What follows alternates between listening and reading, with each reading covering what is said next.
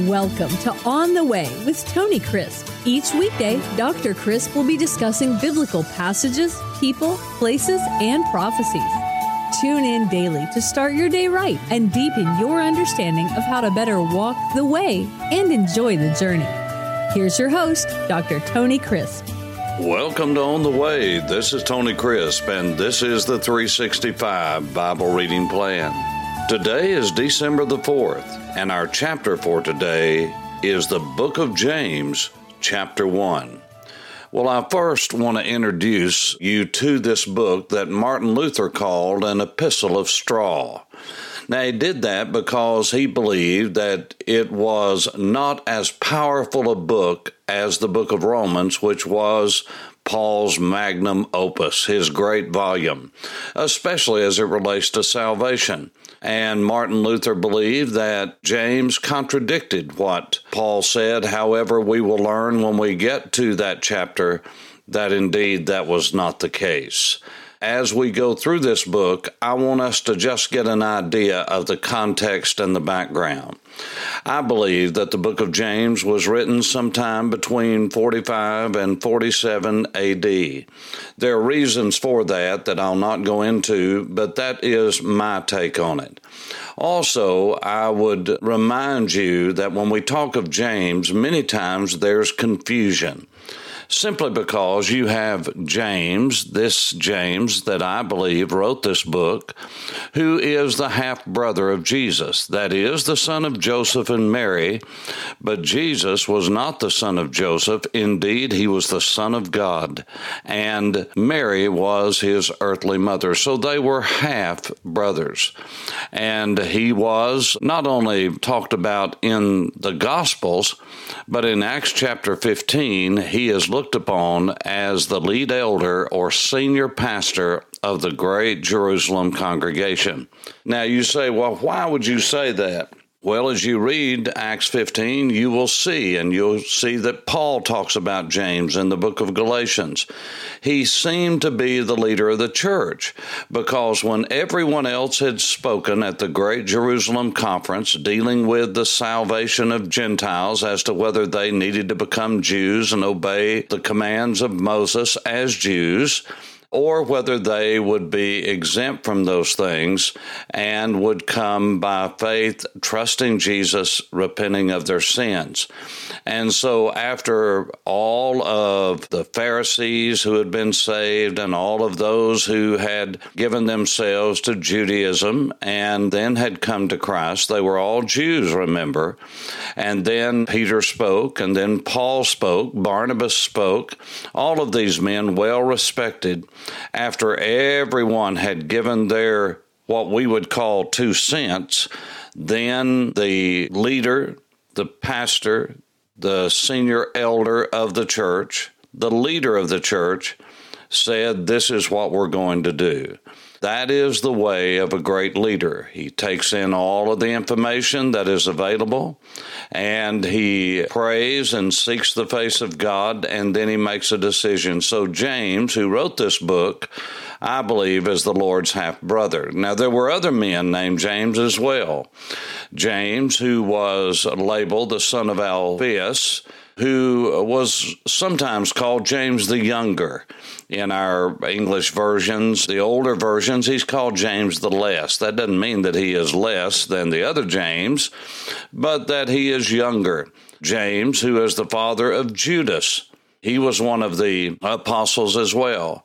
The most popular and most often mentioned James is James, the brother of John, who is called with John the son of Zebedee. They were fishermen.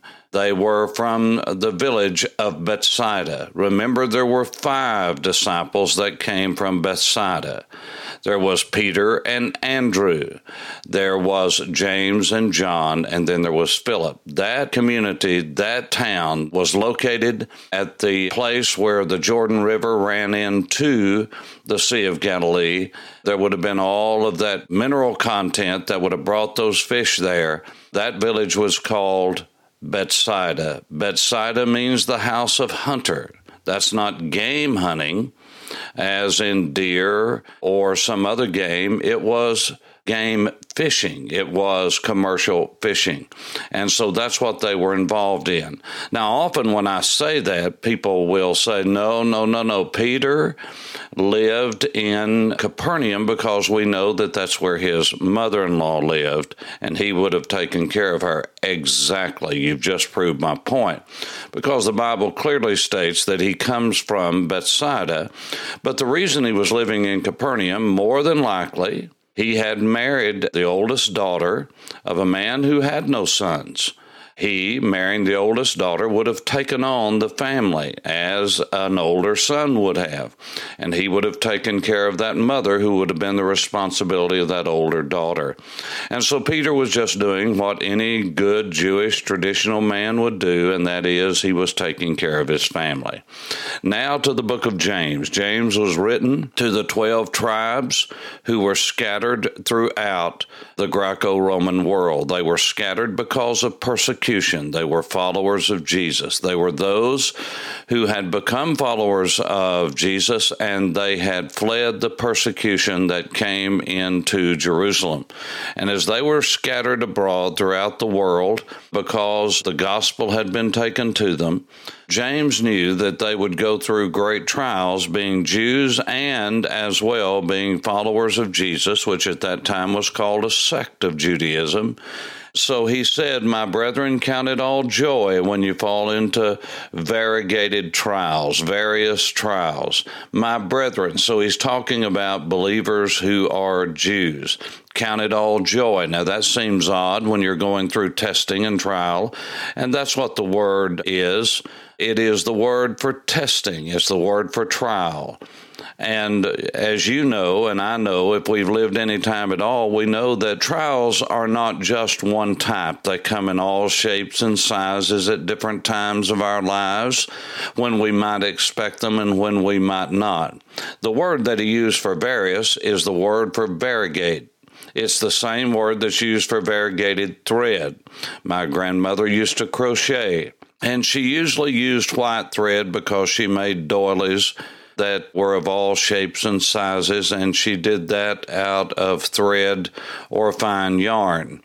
But from time to time, she wanted to make something special, and she would crochet, and she would say to me, "Tony, I want you to go to town and get me some variegated thread." Now, what that meant was it would have been different colors. You see, that's the way trials are. They're variegated. They're all different kinds of colors.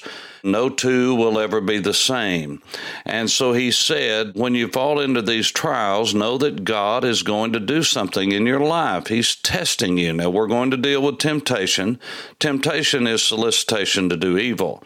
Now, this is a separate word, but the word that is translated in the book of James later in this first chapter that has to do with both trials and temptations, that is the word which means both, and depending upon the context, you determine whether it is a solicitation to do evil, which always comes from the flesh, the world, or the devil, or testing, which always comes from God. Now, the reason that that same word is used is like many other words that are in the Greek and Hebrew language. Context will determine what is the usage. Now, let me just help you to understand something about trials versus temptation. Even though the same word is often used to describe both, it has to do with the origin.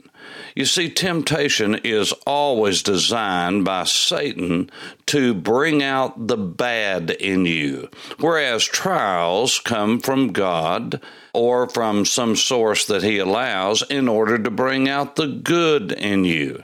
It's like fire, according to 1 Peter, that tests our metal.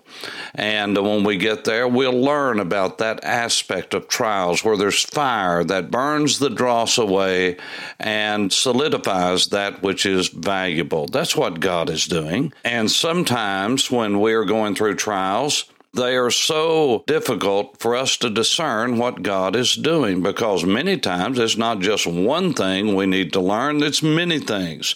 And so he said, you're going to fall into various testings and trials, and when you do, be patient. Let God do his work in you so that you come out complete, lacking nothing. And he said, if any of you lack wisdom, now wisdom is looking at life from God's perspective.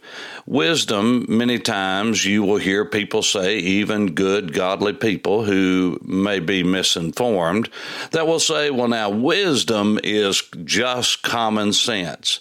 They couldn't be more wrong, because wisdom is not common sense. It's not natural sense. It's uncommon sense. It is spiritual sense. It is divine discernment. You see, the natural man doesn't discern the spiritual things of God, the heavenly things, the celestial things, and so God has to give us his perspective. And we don't naturally look at that. That's a spiritual thing. And so wisdom, the word for wisdom, is in practicality looking at life from God's point of view. It's looking at life from God's perspective. In other words, we look at it as he looks at it, and his ways are not our ways. His thoughts are not our thoughts. As high as the heaven is above the earth, so much higher is God's thoughts than ours. His ways higher than ours. And so this is very important. And so he said, if any of you lack God's perspective, and we will, then he says, ask God. Let that person who needs God's perspective ask God, and he gives to all men liberally. In other words, God will give you. He's not trying to hide his will from you.